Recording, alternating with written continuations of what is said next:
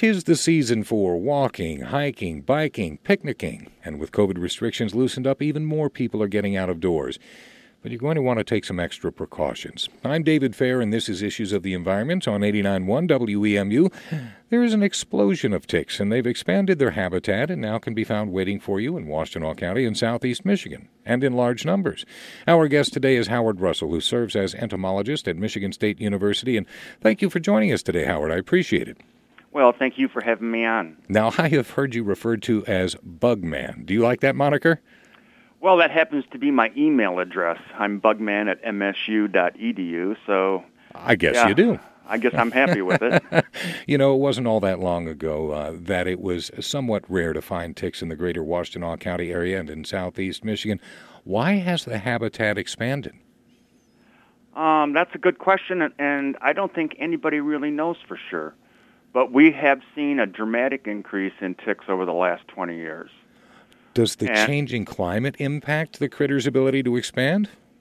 You know, that's a possibility, but if we look at, nearby states with similar climates like Wisconsin, Minnesota, Pennsylvania, New York, I mean, they've always had good numbers of ticks throughout the state. And we've had,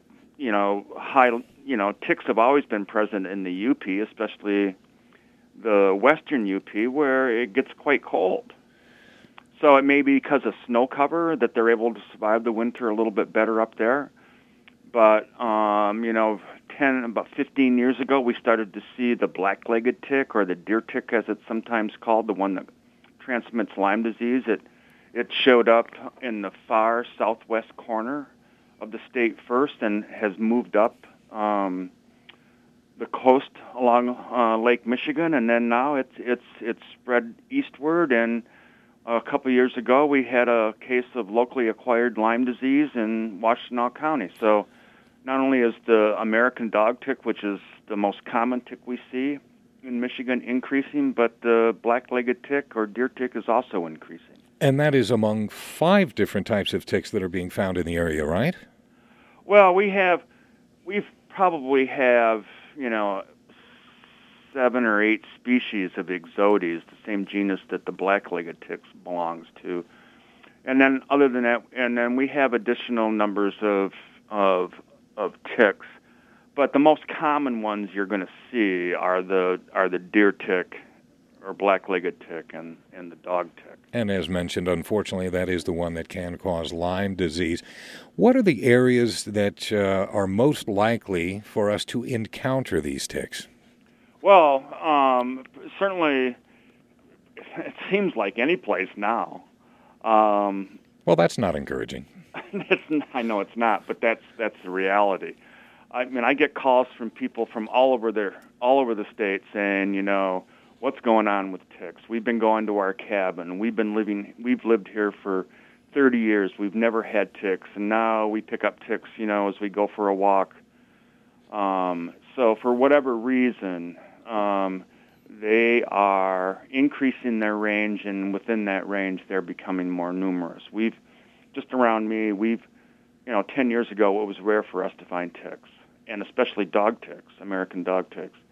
Now we've collected 20 or 25 of them inside our house this year already. Inside your house?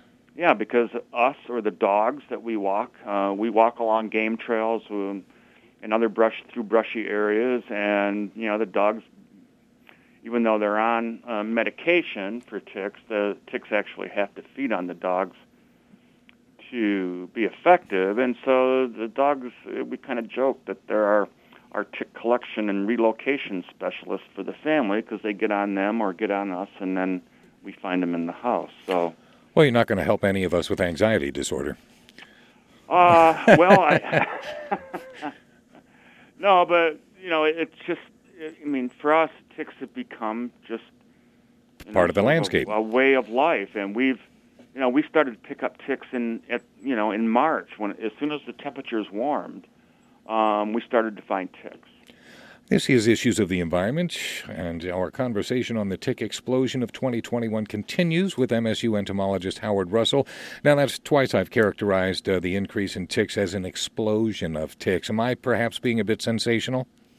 Maybe a little, but for a lot of people who didn't grow up with ticks, a few ticks might be construed as an explosion.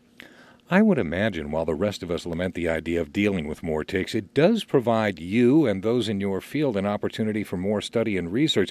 Are you going to be doing some field work throughout the summer?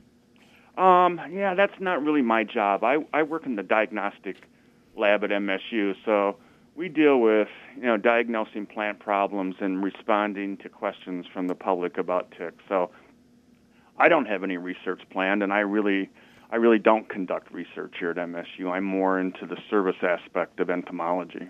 Is it worthy of research, this explosion of ticks, sensational a little bit or not? Well, we do have Jean Sau, who works in the Department of Natural Resources. She conducts tick research.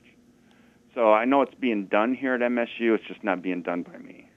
Again, we're talking with MSU entomologist Howard Russell on 89.1 WEMU's Issues of the Environment. Now, most of us have read about and are aware of the ramifications of contracting Lyme disease, and none of us want it, but I couldn't identify any tick by species. Is that an ability that we should all become more familiar with?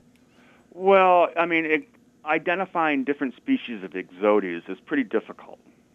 However, you can distinguish between a dog tick and an Ixodes tick simply by the presence or absence of white markings on the back of the tick. Both male and female American dog ticks have white markings that are in plain view, especially with a reading magnifying glass. The white markings are easy to see. And if any of your listeners, would like a professional opinion on their tick, they can send me a photo with their smartphone and send it to bugman@msu.edu, and I'll be happy to ID it for them. Well, that's great, and we will include that and make sure that is available online so that if people want to do that, they can. Now, for those of us who are going to go out, we're playing with our kids, our grandkids, any area that potentially houses ticks, which you now say is virtually everywhere, we should check our bodies carefully. There is a very specific manner in which ticks are supposed to be removed. Can you describe that? Well, I like grabbing them just with a pair of forceps right where they're attached to the skin and pull them off. And does that always work? The head is never left inside the body? Well, sometimes the mouth parts might be, because they have backward pointing spines that they use to anchor themselves into our skin, but it's no real problem. It's no worse than, say, a sliver or something like that. I wouldn't recommend grabbing the tick between your finger and thumb and pulling it off, because what you do is squeeze the tick and possibly inject the contents of the tick through the mouth parts and into the wound, and I would say you'd always want to avoid that. So by using those forceps or tweezers, do we have better opportunity then to avoid contracting Lyme disease? Well, we do. You do if you've removed that tick within 48 hours of it attaching. As it turns out, the Lyme disease pathogen resides pretty deep in the digestive tract of the tick, and it takes up to 48 hours for that pathogen to migrate through the gut of the tick and through the mouth parts and into your wound. By removing the tick within 48 hours, you've greatly reduced your chances of getting Lyme disease. With that in mind, rather than have to remove them at the end, better preparation is probably the best precaution. DEET, is that the best protector? It is one of the good protector. The DEET insect repellents containing DEET is pretty effective in keeping ticks off us, and also tick repellents that contain the insecticide permethrin are also effective in keeping ticks off us. And actually, those that contain permethrin they have the advantage that they're applied to your clothes, and it remains active on your clothes until you wash them. So, old pair of jeans that you used to walk in, if you spray them once with the permethrin-based tick repellent, and it stays active for, until you wash those jeans. And DEET is not recommended for children, so the application to the clothes, that would be a better alternative, correct? That would be, and of course, that requires, wearing long pants out on a hot summer day or whatever. But it's better. My wife and I don't really use repellents to any large degree. We just look for ticks and deal with them as we find them. And do you alter what you choose to wear when you go out because of more ticks in the area, or are you just being on the lookout? We're just sort of on the lookout. We both wear shorts on our walks, and we just are aware that ticks are certainly a possibility, and we look for them and just deal with them as we find them.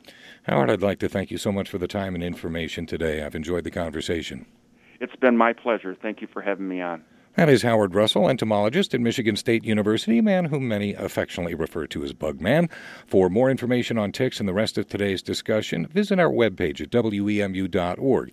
Issues of the Environment is produced in partnership with the Office of the Washtenaw County Water Resources Commissioner, and you hear it every Wednesday.